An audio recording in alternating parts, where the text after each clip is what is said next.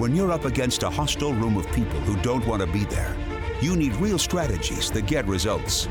Welcome to From Hostage to Hero, the show that gives you practical advice you can use right now in the courtroom, boardroom, or classroom. Learn how to move your unwilling audience to one that is invested in what you're saying, eager to participate, and engaged in the process. Learn from the attorney whisperer herself, your host, Sari Delamotte. Well, hello. How are you? I hope you're doing well. I am doing great.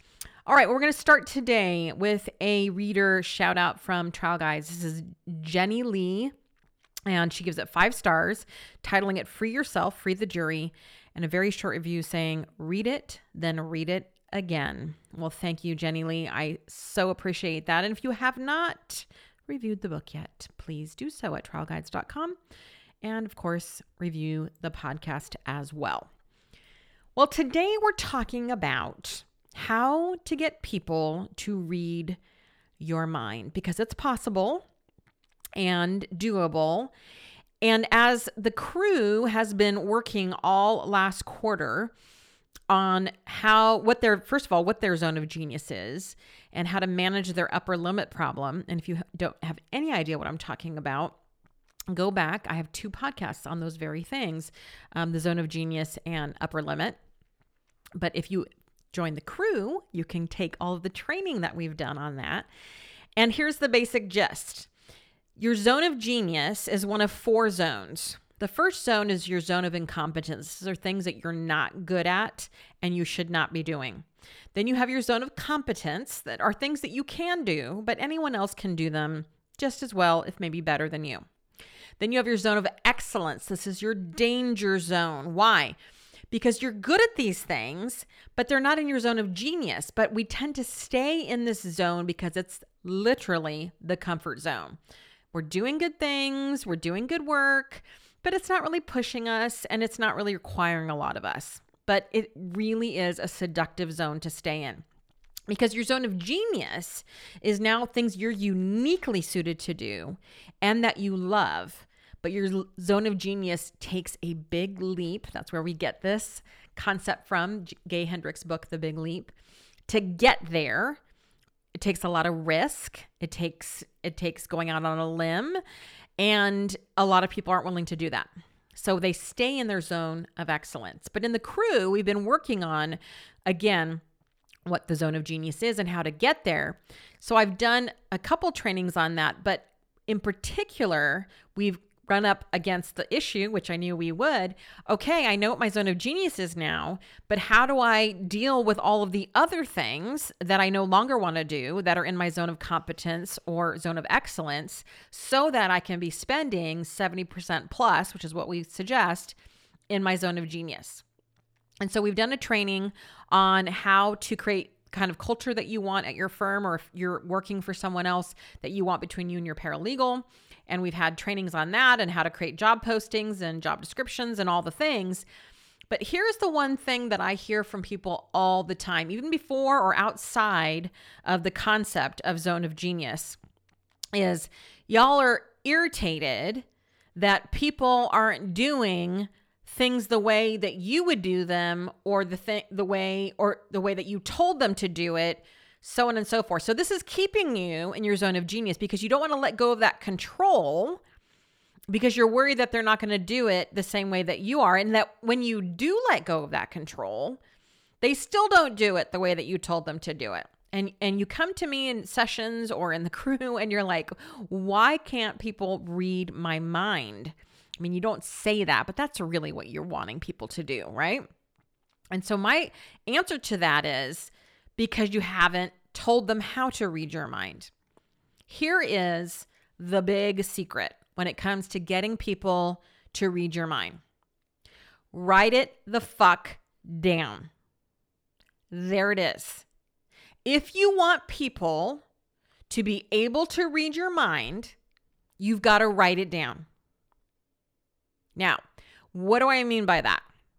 Well, here at Sari DLM, we are going through a process right now, this entire year we're taking to document every last process for every single thing we do. I mean, every single thing we do. And I'm going to walk you through today how to do it for your own company if you're the leader, or for you and your paralegal if you work for someone else. But first, let's talk about why this is so important.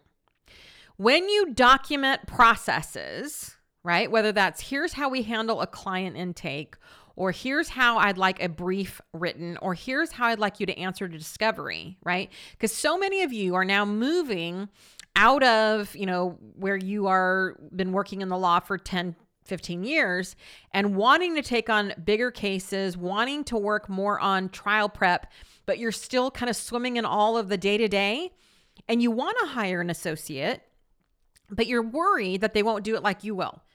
Well, here's how you get them to do it like you will. You write that shit down and you document the process and you say, here is how this works. Step 1, step 2, step 3. Because when you keep coming to me and saying, listen, I hired this person and I told them how to do it, but they don't do it the way that I want them to do it. And so then I'm all frustrated. And so here's what's happening is you're saying to me, well, I told them how to do it. But if this person is new, particularly, and you probably told them 500 other things too. They can't possibly hold all that in their head. So when you document what you want and how you want it done, it does a variety of things. One, it creates something that you can evaluate people on.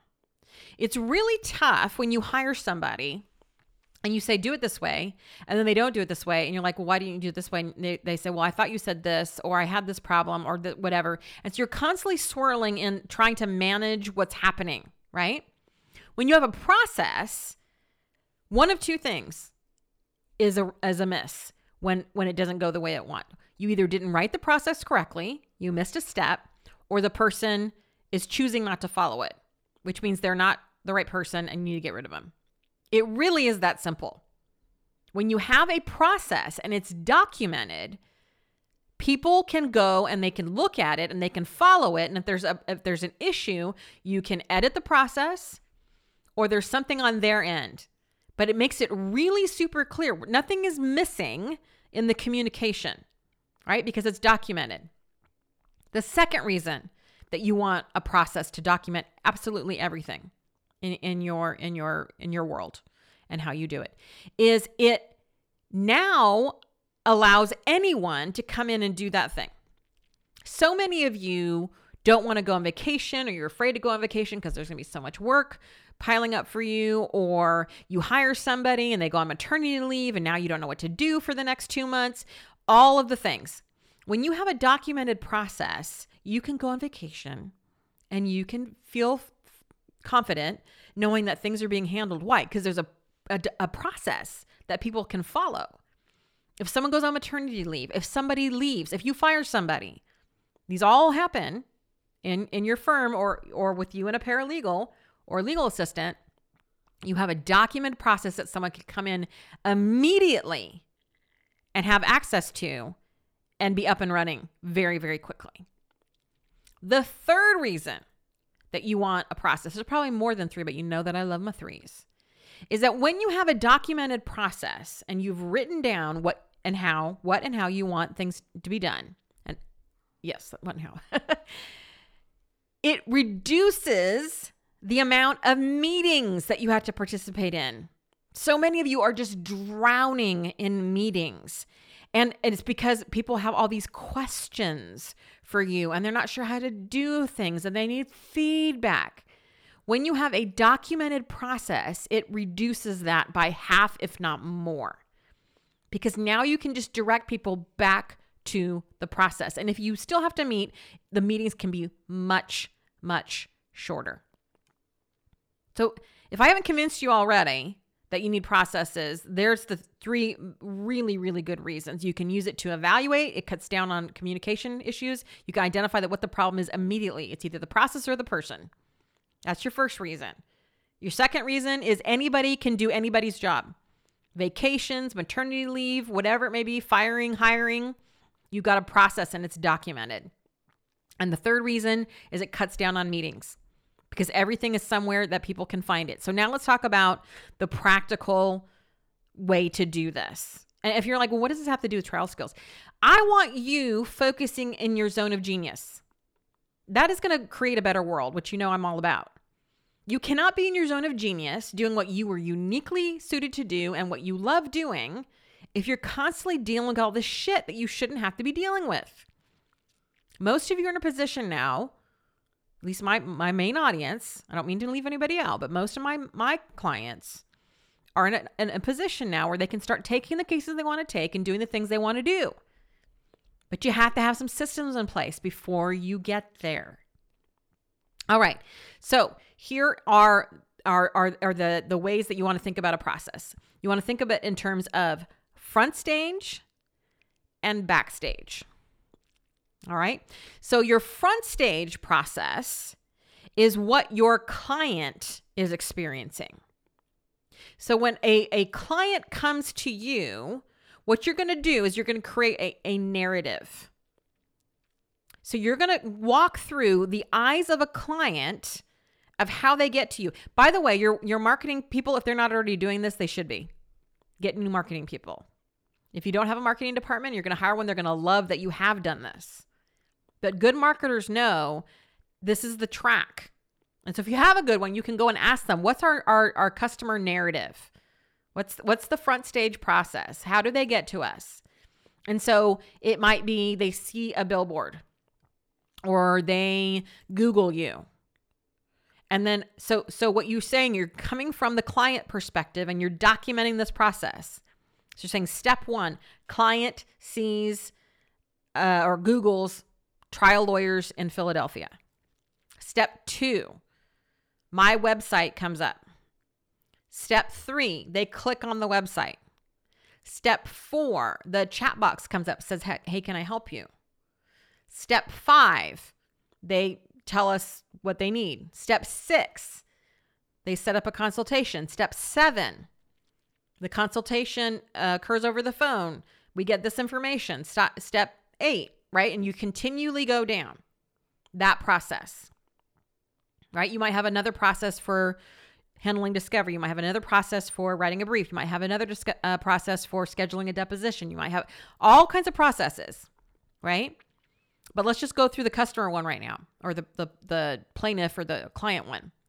That's your front stage process. And you're going to walk that all the way through trial if it ends up going to trial, and even after trial. Why do you care about the client after trial? Because, well, we want to care, but also if they know people that need your help, we want them to have a good experience all the way through, before they meet you, during the time they're with you, and after, right? So you're going to have 3 stages of that process: before, during, and after. Now that's your front stage. Your backstage process is you go back to your front stage and you see what needs to happen for each of those steps. So if step 1 was they Google plaintiff attorney in Philadelphia and my website comes up, there's a process. How does your website come up? What's the process for that? Are you running Google Ads? Are you creating SEO?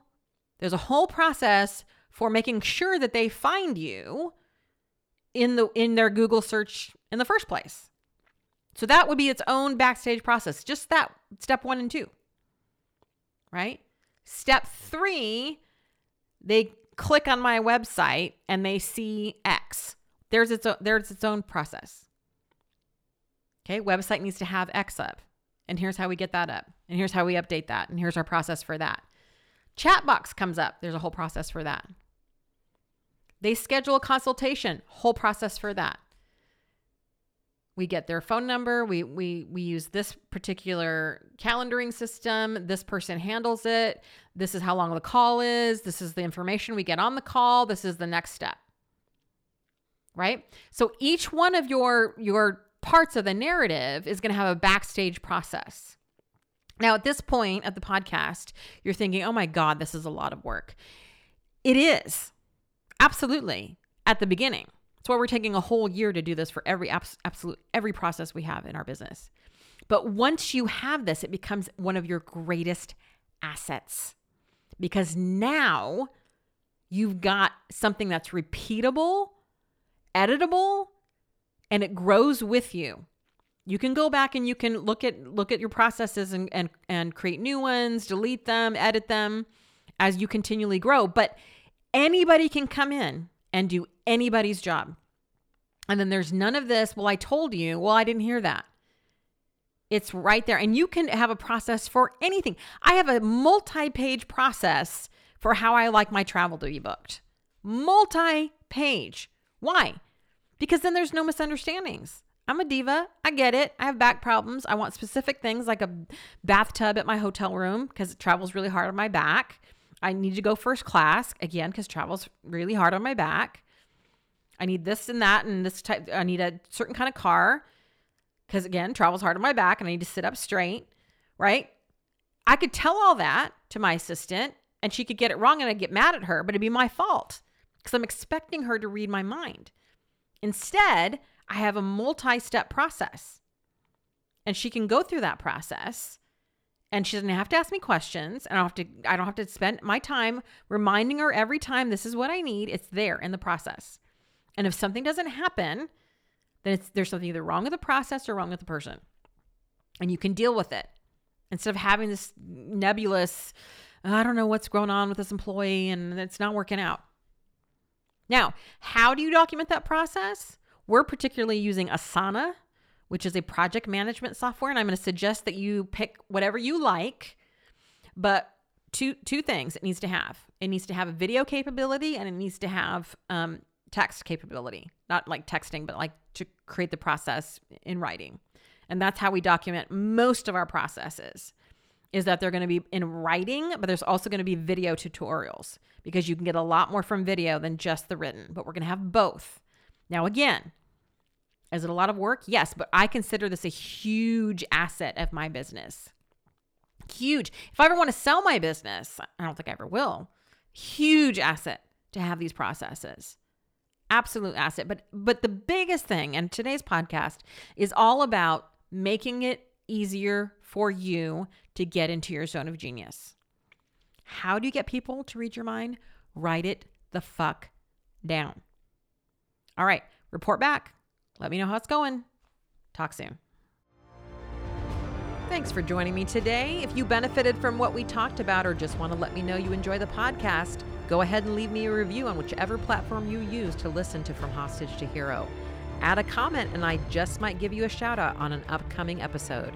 In the meantime, head over to FromHostageToHero.com to order your copy of my book, From Hostage to Hero, Captivate the Jury by Setting Them Free, and to get on my mailing list. I send out trial tips and encouragement right to your inbox every single week.